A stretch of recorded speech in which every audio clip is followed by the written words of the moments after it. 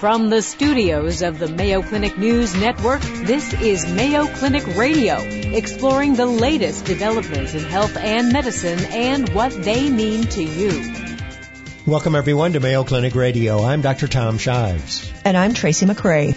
A study recently published in JAMA found that severe alcohol-related liver disease is on the rise, especially among young adults. One likely cause? Binge drinking. Excessive use of alcohol causes cirrhosis, or scarring of the liver. And once cirrhosis happens, the damage can't be undone. On today's program, we'll learn more about alcohol-related liver disease from a Mayo Clinic expert. Also on the program, the growing specialty of cardio-oncology, cancer and the heart. And how lifestyle factors can affect your brain health. That's this week's program. Up next. Alcohol-related liver disease is one of the leading causes of death in the United States. And as the name implies, it's caused by excessive consumption of alcohol. It is common, but it's also virtually totally preventable.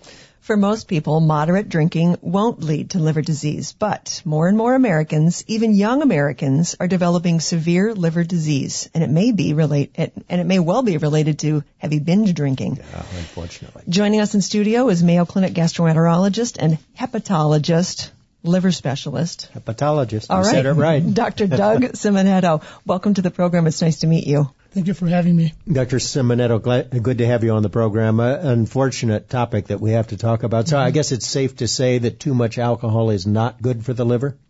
That is correct. Too much alcohol. And for some people, it doesn't have to be too much, actually. Oh, wow. How does alcohol affect the liver? Yes. So it's a good question. So most of alcohol that we ingest ends up being taken up by the liver to be metabolized. And in that process, as the liver is breaking down the alcohol, it forms these toxins or toxic metabolites. They can actually cause liver injury. So it can cause death of liver cells as well as accumulation of lipids inside the liver cells. Lipids are fats? Exactly, fats, exactly. Inside the liver cells, which can cause liver injury. So the liver is a very lean organ. It normally doesn't have any fat in it. But people that consume a lot of alcohol, they can develop fat accumulation, which can cause liver injury, liver cell death, and eventually scar tissue even. And you mentioned that even a little alcohol can have adverse effects on the liver for some people. So there's different people react to it in different ways. Some are more susceptible to alcohol than others, to liver disease from alcohol. Yes, that is correct. So there are some predisposing factors that can increase someone's risk of developing alcohol-related liver disease. One common one that we know of is women are more likely to develop or more susceptible to alcohol-related liver injury. And there are two potential hypotheses why that is. One is smaller body size. And second is because women have lower levels of an enzyme in the stomach that helps break down alcohol. So this enzyme in the stomach for us, it helps break down alcohol, so there's less alcohol available to be taken up by the liver. So there's less effective alcohol circulating and causing injury. So women have less of this enzyme that breaks down the alcohol, so there's more alcohol getting to the liver and causing injury. I'm sorry, continue. No, it's good. So in addition to that, other risk factors include obesity. So people who are overweight or are obese are more likely by itself are at risk of developing liver disease or fatty liver. So any additional alcohol intake may be detrimental. When you talk about safe limits of drinking, that's, again, variable because there are many factors that can influence that. So not just heavy binge drinking being something that's on the rise, but also obesity. Correct. Yeah, and that explains the fact that there are so many more people with alcohol-related liver disease. There's more alcohol being consumed? Yes, and I think the patterns have changed a little bit over the last 20 years. And in the past, we used to think that daily drinking was worse than binge drinking, and now we're seeing this rise in alcohol-related, not just alcohol-related, but severe alcohol-related liver injury, particularly in young patients, ages 25 to 40, and as well as young women. And we think that changes we've seen in the last couple of decades is the pattern of drinking. It's not just the amount of alcohol being consumed, but how it's being consumed. So again, before we used to think that daily drinking was worse, but now we're finding out that binge drinking may actually be worse. And binge drinking being defined as 4 or more drinks within 2 hours for women and 5 or more drinks within 2 hours for men. Maybe actually worse than drinking 1 to 2 drinks a day. Yeah, 2's too many and 3's not enough. Oh, boy. I remember those days. We all do. No, wait, we don't. Not like you. Okay, sorry. What are the different types of disease that alcohol causes in the liver? Yeah, it's a great question. So it's a spectrum. So typically we think about the progression of liver disease from alcohol excess, starting with mild liver inflammation and fat accumulation in the liver, as I mentioned before. So early stages, patients may not have any symptoms. They may essentially have what we call alcohol steatosis, alcohol-related steatosis, which means fat accumulation in the liver. These patients have no symptoms. Often they are found to have fat in the liver incidentally when they have an ultrasound or a CAT scan for other reasons, or routine blood tests when they have elevated liver enzymes. So that's the initial phase. Then if the alcohol excess continues, over time it becomes a chronic problem, then these patients go on to develop inflammation. They would call that steatohepatitis, steato for fat, hepatitis for inflammation. Then we have a more significant increase in the liver enzymes, but patients still don't have a lot of symptoms in the mild form of it. And then that eventually over the course of years, 5, 10, 15, 20 years, can go on to cirrhosis stage, which essentially means scar tissue accumulating in the liver. So essentially the scar tissue develops to replace the injured tissue caused by alcohol toxicity over time. And there is a special form, a more severe, aggressive, acute form of alcohol-related liver injury that we call alcohol-related hepatitis or alcoholic hepatitis. When these patients may actually present acutely ill, essentially present as if they had sepsis. They may have fever. Sepsis meaning infection, exactly, bloodstream infection. Exactly, bloodstream infection or severe infection. So they have high-grade fever, severe abdominal pain. They are acutely ill, and oftentimes they may be misdiagnosed with having an infection if a good history is not taken and we don't know about their alcohol consumption. And that can happen at any stage. Early patients without cirrhosis are at risk for alcohol-related hepatitis, and patients with cirrhosis can also develop it. I'm not a doctor, and no one's ever accused me of being a mathematician, but I'm going to take a crack at this because you said it can start in the mid-20s, and if for 20 years later, you can then have alcohol-related cirrhosis when you're in your mid-40s? Oh, absolutely. And wow. Yes, there are patients who develop cirrhosis in the 30s even. Because, again, there are many factors that influence that, or how fast, how quickly cirrhosis may develop and may progress. And there are genetic factors as well, genes that increase the risk of somebody developing liver disease. As I mentioned, obesity, the gender, family history, so there are many components. So some people are at risk of developing cirrhosis at a very young age in their early 30s, early 40s. So there are basically 3 stages. The first Correct. being fatty liver, the second being inflammation or hepatitis, and the third being cirrhosis or scarring of the liver. Correct. I thought that the liver was the one organ that had the ability to regenerate, make more of itself. Why doesn't that happen? That is true, and that is correct. So the liver has the capacity to regenerate when it's healthy or not injured. And in fact, the early stages, even alcohol-related hepatitis, when there is no established cirrhosis, can still be reversible. So the liver can regenerate, but for that to happen, the injury has to stop. So in this case, the drinking has to stop. And if cirrhosis has not established yet or ensued yet, then all the other stages are potentially reversible. So the liver cannot regenerate though if he has scar tissue in it, or if he has a lot of scar tissue in it. Cirrhosis is the only stage that's not reversible. Our guest is an expert on alcohol-related liver disease, liver specialist Dr. Doug Simonetto. So we've determined for certain that alcohol is not good for the liver. There are 3 stages of liver disease. When these patients come in, how do they usually present, and how do you confirm the diagnosis?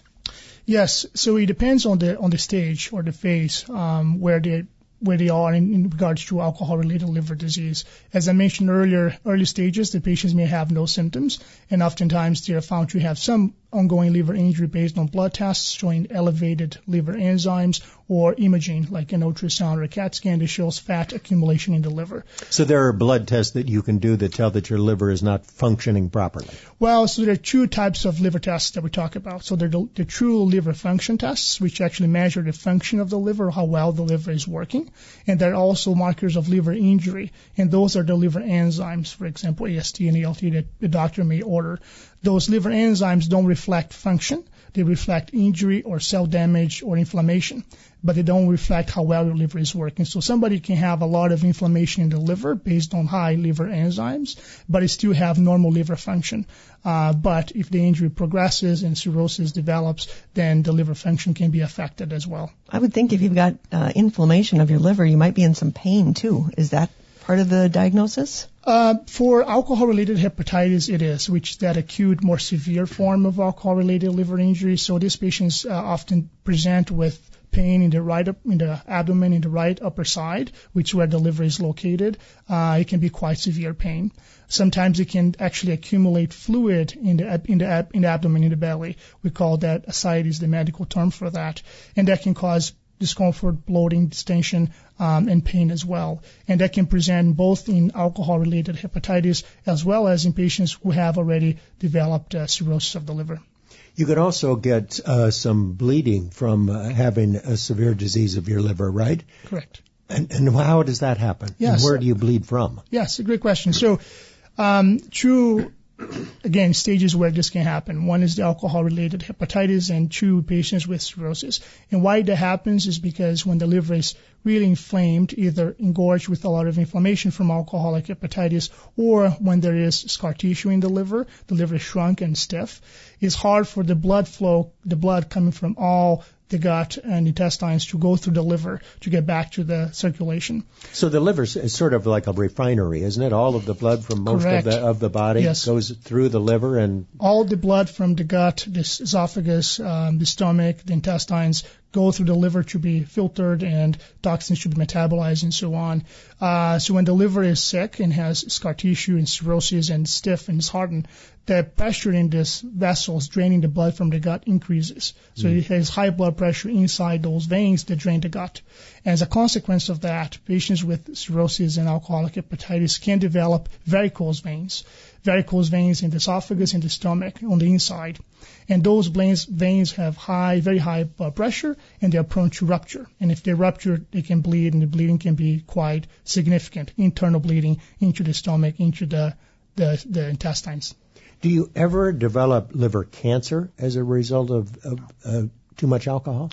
Yes. So liver cancer can develop in patients with cirrhosis of the liver. So liver cancer is not common in patients without liver disease, but it does tend to develop in patients who have scar tissue in the liver, cirrhosis in the liver. And that's not just from alcohol, but any cause of cirrhosis is the cirrhosis itself that increases the risk of liver cancer.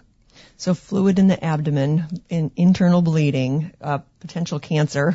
These are some pretty big complications. Any other ones? Yes. Another big one is confusion and potentially coma. So as I mentioned, we were talking before that all the blood coming from the gut goes through the liver to be metabolized and filtered.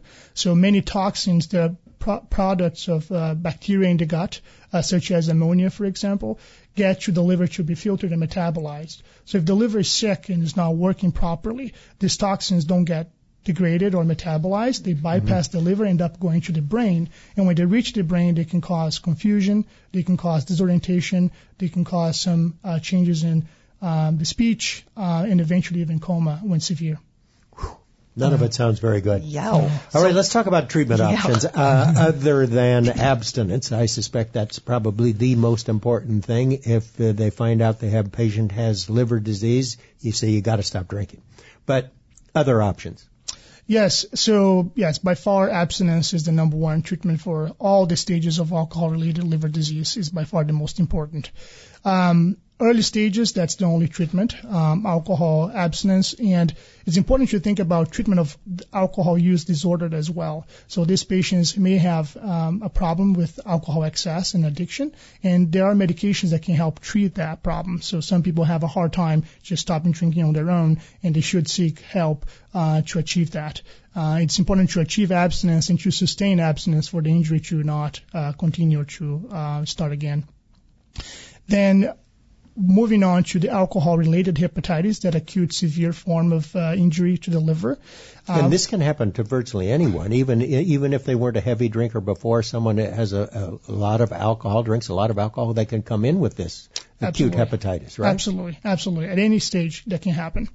And this acute hepatitis form, in addition to, again, abstinence, there are some medications that have been tested, not really being proven yet to be effective. One that we sometimes use is prednisone, and there is some data supporting that medication may help decrease the inflammation and to give time for the liver to essentially cool off and the abstinence to really take an effect.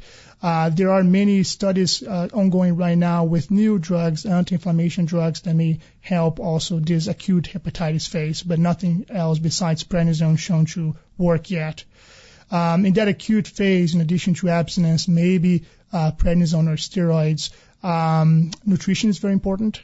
So oftentimes these patients may be malnourished and have a nutritional problem. Could they get all of their calories from alcohol? Correct. Okay. Exactly. So they don't have enough protein in their diet. They actually lose a lot of muscle mass, muscle strength. And that's really important to try to rebuild that strength and that muscle mass. So if it gets to the point that you have to have a transplant is your only option, I think sometimes people might say, well, then why can't they have a liver transplant? Yeah. Why can't patients have a liver transplant? Or is everyone eligible? Yes, so that's the ultimate treatment. So getting to the end stage of cirrhosis, as I mentioned before, it's not reversible, even sometimes with, unfortunately, with prolonged alcohol abstinence. Treatment will be, transplant will be the ultimate treatment. And yes, we have in the recent years now been able to offer liver transplant for patients with alcohol-related liver disease, as well as alcohol-related hepatitis that doesn't improve with steroids, prednisone, or with abstinence. Now, in the past, we had the 6-month rule, which some people may be familiar with, that we required patients to be abstinent for 6 months before being considered eligible for transplant. Now we're staying away from that. We found that the 6 month was arbitrary. There was no data to support that. What's more important is their social support, sober social support, their commitment to lifelong abstinence, and commitment to addiction treatment, either before or after transplant. So now many transplant centers in the U.S. are offering liver transplant for patients with alcohol-related liver disease, independent of the stage and the duration of abstinence. If the patient's not willing to do any of those three things, then they're not eligible for a transplant. Yes, if they don't agree or they don't want to stay abstinent, they don't commit to lifelong abstinence, or they don't want to engage in treatment, then unfortunately most centers won't offer a liver transplant because the disease will happen again. So essentially they will receive a new healthy liver that will be a risk of developing the same problem again. Are most of the donors living or deceased? Mostly deceased donors. And do you remove the entire liver of the recipient, and then do you put the whole liver of the donor in? Correct. For deceased donor transplant, yes, the whole liver is removed and a whole new liver is placed in the same spot. You know, so often we're talking about cardiology and that, one glass of wine isn't bad or it's maybe even beneficial for their heart. But I suppose the liver docs see it a little bit differently. Is there a safe level of drinking alcohol? Yes. It's a tough question, and it's very controversial. I think, again, it depends. It's hard to say because it doesn't apply for everyone. There are many other factors that we have to take into account, as I mentioned before, like obesity, genetics, family history, and et cetera. So it's really hard to give exact number, and it's really important to talk to the doctor about what's safe for me based on my risk factors, my family history, based on my weight, et cetera. And there is, as you mentioned, there is some suggestion that 1 drink a day may be beneficial for the heart, but for some people, 1 drink a day may be harmful to the liver. So The number one reason now for a liver transplant is alcohol-related liver disease, is it not? That is correct, yes. In the past few years now, with a decrease in the number of hepatitis C, we have treatments now for hepatitis C, so that is coming down as an indication for transplant, and alcohol is rising. All right, alcohol-related liver disease becoming increasingly common in the United States now. One of the leading causes of death in the U.S., killing more than 250,000 people every year, and an explosion, unfortunately, of young women with liver disease dying in their 30s and 40s. Truly an unfortunate condition. And now, the number one reason for liver transplants in the United States. It's all preventable. Alcohol in moderation, or maybe not at all. Our thanks to today's guest, liver specialist, Dr. Doug Simonetto. Dr. Simonetto, thanks so much for being with us. Thank you again for having me. Still to come on Mayo Clinic Radio, the growing specialty of cardio-oncology. And we'll learn how lifestyle factors can influence brain health. You're listening to Mayo Clinic Radio on the Mayo Clinic News Network. Hi, I'm Vivian Williams for the Mayo Clinic News Network. Here's some news about the dangers of falling. It turns out more older Americans are reportedly dying from it. Many of these deaths are related to hip fractures and traumatic brain injuries from which patients don't recover. A study published in the Journal of the American Medical Association states that fatal falls have nearly tripled in older Americans during a 16-year span, rising to more than 25,000 deaths yearly. The circumstances were not included in the study, but in a news report, Elizabeth Burns, a study co-author, said that deaths from falls may have increased because older people are living longer independently, and are living longer with chronic conditions. Also, some medications can make older adults prone to falls. This study points to the importance of fall prevention, which includes exercises to build muscle strength and balance. Dr. Robert Wormers, a Mayo Clinic endocrinologist, has conducted fall prevention research and says Tai Chi is a low-impact balance exercise that can reduce falls and prevent life-impairing bone fractures in seniors. Dr. Wormers says any type of non-impact balance exercises 2 or 3 times a week is beneficial. For the Mayo Clinic News Network, I'm Vivian Williams. Welcome back to Mayo Clinic Radio. I'm Dr. Tom Shives. And I'm Tracy McRae.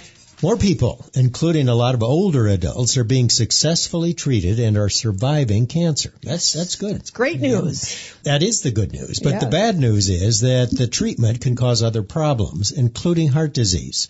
It can cause a new heart problem, or it can make an existing heart problem worse. Well, what can you do about it? Well, there's a new medical specialty area devoted just to that issue, cancer and the heart, and it's called cardio-oncology. And joining us in studio to tell us about it is Mayo Clinic cardiologist Dr. Hector Villarraga.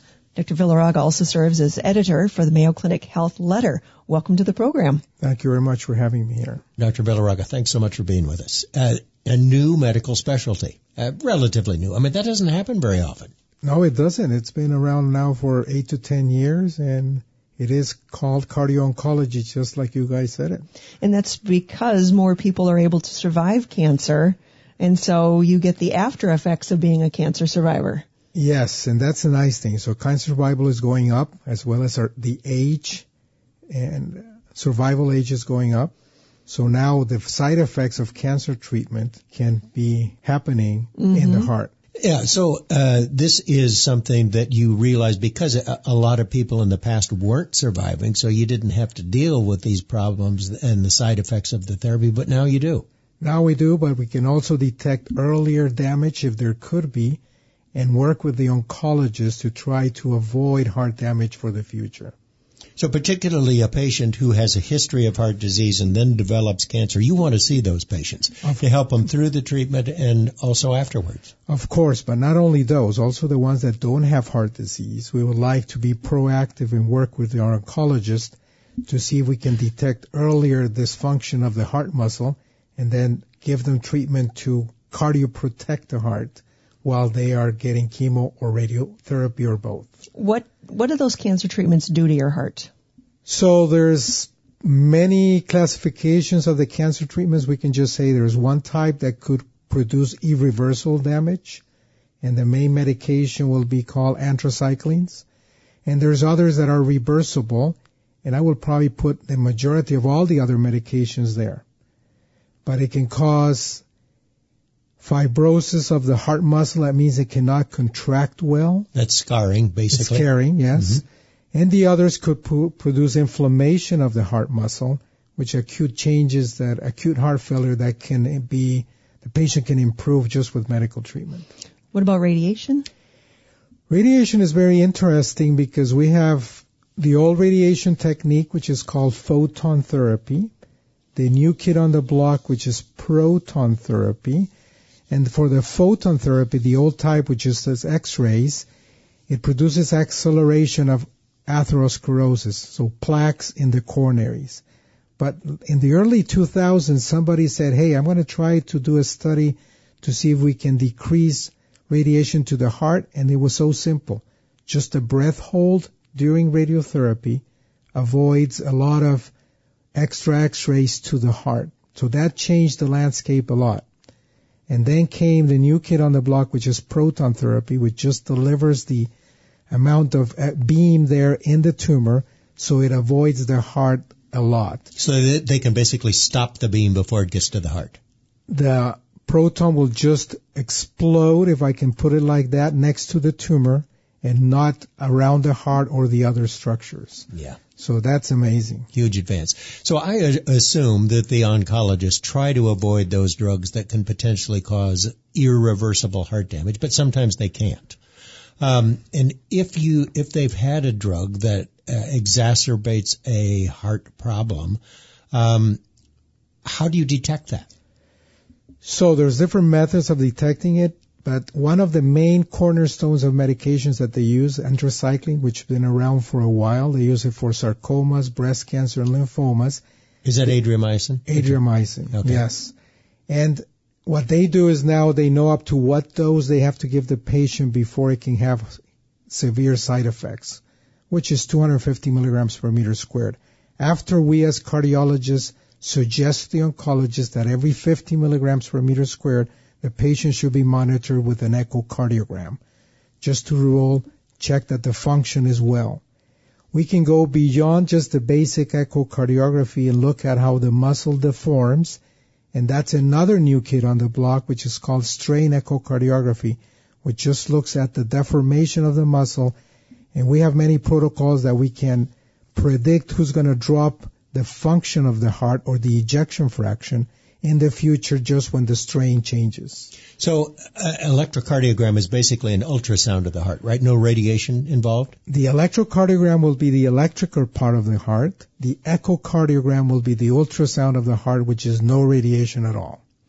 What about what should all of the cancer survivors that are listening, what should they take away from this? Should they go and talk to a cardiologist and say, this is something new, I should be seen for this? What should they do? That's a great question. So what we want the cancer patients to be proactive with their oncologist, ask them if they need to do something to protect their heart while they're going to start treatment or not.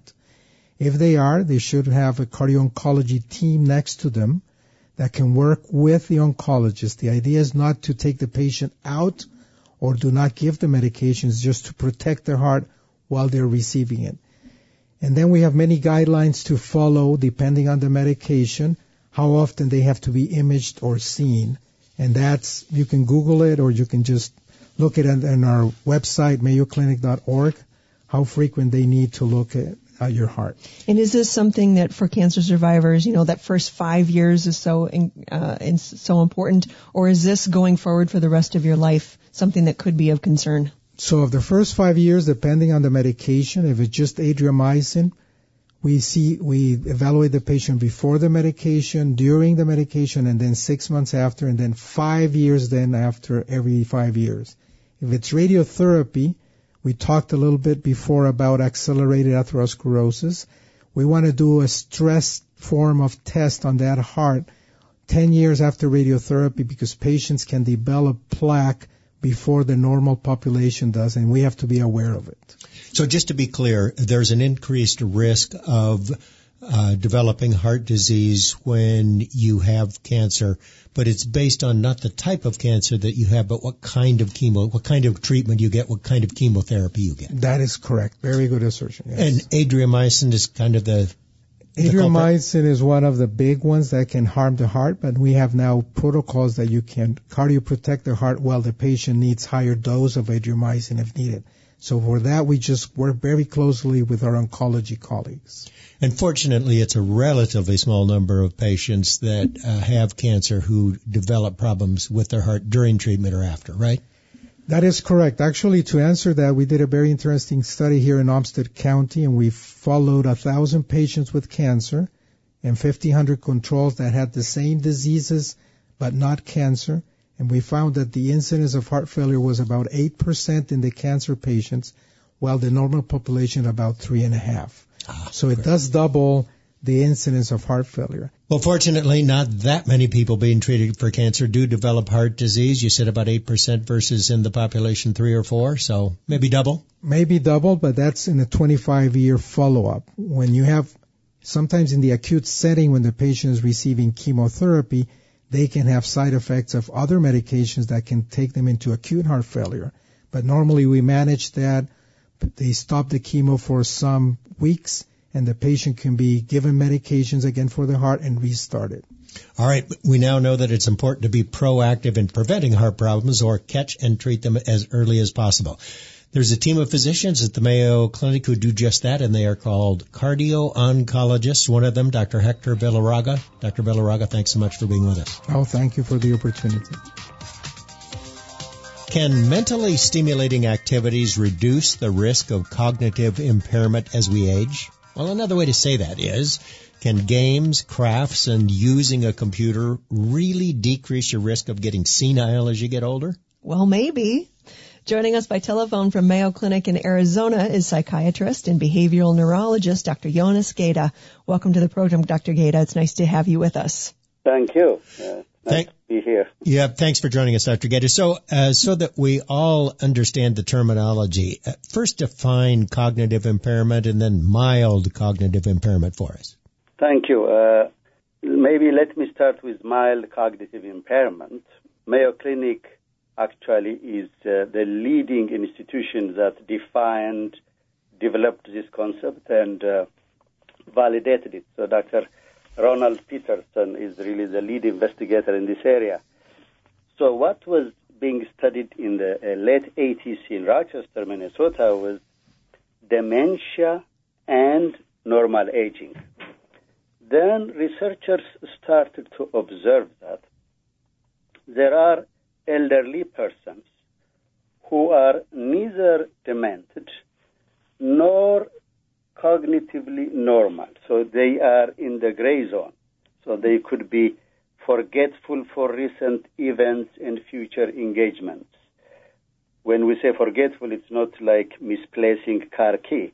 I'm talking forgetting that a person has a flight from Rochester to New York City, forgetting a critically important information communicated by telephone, or repeating oneself again and again. So they started, Dr. Peterson and colleagues started to observe these types of individuals, and then they said, well, let us investigate this. And then they came up with a criteria. Mild cognitive impairment means forgetfulness for recent events and future engagements. And when the person is tested, the problem could be in one or two areas of cognitive problem. Overall intelligence and other things are normal on testing, and the person is functioning independently. That's very important to distinguish it from dementia. So that is defined as mild cognitive impairment. Whereas cognitive impairment in general is a big set. So that is a set. Under cognitive impairment, we have mild cognitive impairment, we have dementia, we have different things. So the bigger umbrella term is cognitive impairment, whereas within that there are specific types of cognitive impairment. I hope this answers your question. Well, it does, but also tell us, is this the same thing as what we used to call senility? Senility, it can be interpreted as some sort of memory problem that is manifesting as normal aging. It could be that one. But I think I would say I don't think the word senility directly translates into mild cognitive impairment. Okay. Tell us about the study. All of these terms that you have just talked about, none of us want to have that. So how can we help ourselves? Yeah, what did you learn through that study? So we really asked very simple questions. The question we asked, are there some mental activities that are accessible to everyone? For example, in persons above age 70 that live in Olmsted County, Minnesota, when do some of them engage in craft activities? Do they have group activity, for example, Bible study as a group? Do they engage in social activities like going to a museum, going to movie, and socializing, meeting? How about reading books? And how about using computers? So we looked at these types of simple things that do not cost us money. And then we said, okay, engaging in these activities, do they decrease the risk of mild cognitive impairment or dementia? And I have to say, we were pleasantly surprised that several of these simple mental activities decrease the risk of mild cognitive impairment or MCI if a person engages in those activities at least 3 or 4 times per week. So I want to remind you that before the mental activities, we have also done physical activities study. We also asked the same question. If let's say I'm 75 years old, retired, after a dinner, if I go for a leisurely walk in my neighborhood, would that decrease my risk of MCI, mild cognitive impairment? And we observed that even leisurely walk, when carried out 3 or more times a week, was associated with decreased risk of mild cognitive impairment. Therefore, it seems like all the roads lead to Rome. Engaging in mental activities and some degree of physical activity seem to decrease the risk of MCI. And which was better? Actually, this was our curiosity as well. So I think that when you look at this, we measure decreased risk using different quantities, relative risk, etc. They are very similar, really. And how about combining the two? Some people call that, one of the students called it, how about the combo? The combining the two seem to be even a little better. So we have done that study a few years ago, and I think it is very comparable, both mental activities and physical activity. I think doing both seem to be even better. What about social activities? Yeah, we took social activities under mental activities. We included that, and social activities was also associated with decreased risk of MCI. And I think you studied some 2,000 people, didn't you? Yes. So these are residents of Olmsted County. The umbrella study is called Mayo Clinic Study of Aging. The lead investigator is Dr. Peterson, and within that study, we took 2,000 persons, 70 years and older. And in 2006, or around that time, we collected information about mental activities and physical activities. So what qualifies as a mentally stimulating activity? We defined them as reading books, using computers, social activities. We found this questionnaire, which is validated questionnaire, used by other groups, and one of our colleagues, Dr. Nachman, introduced it to our team, and we used that. It is a validated questionnaire, so it is listed. So these are reading books and computer use, social activities, group activities, all these are defined as mental activities. And what about future research? So the direction of our future research,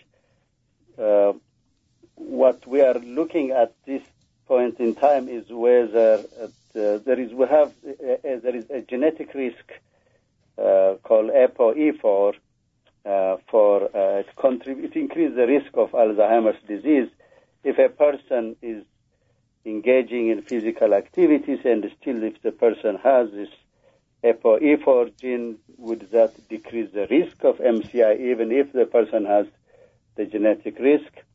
And similar studies we have undergoing analysis in this area. Well, then the more we know, the better. It looks like keeping your brain active as well as some physical activity as we get older can help prevent cognitive impairment. So you exercise your brain, you exercise your body, and I guess keep your friends. That's right. Dr. Jonas Gaeta from the Mayo Clinic in Arizona, thanks so much for joining us. You're welcome. Thank you very much for having me. And that's our program for this week. You've been listening to Mayo Clinic Radio on the Mayo Clinic News Network. Our producer for the program is Jennifer O'Hara. For Mayo Clinic Radio, I'm Dr. Tom Shives. And I'm Tracy McCray. Thanks for joining us. Any medical information conveyed during this program is not intended as a substitute for personal medical advice, and you should not take any action before consulting a healthcare professional. For more information, please go to our website, newsnetwork.mayoclinic.org. Please join us each week on this station for more of the medical information you want from Mayo Clinic specialists who know.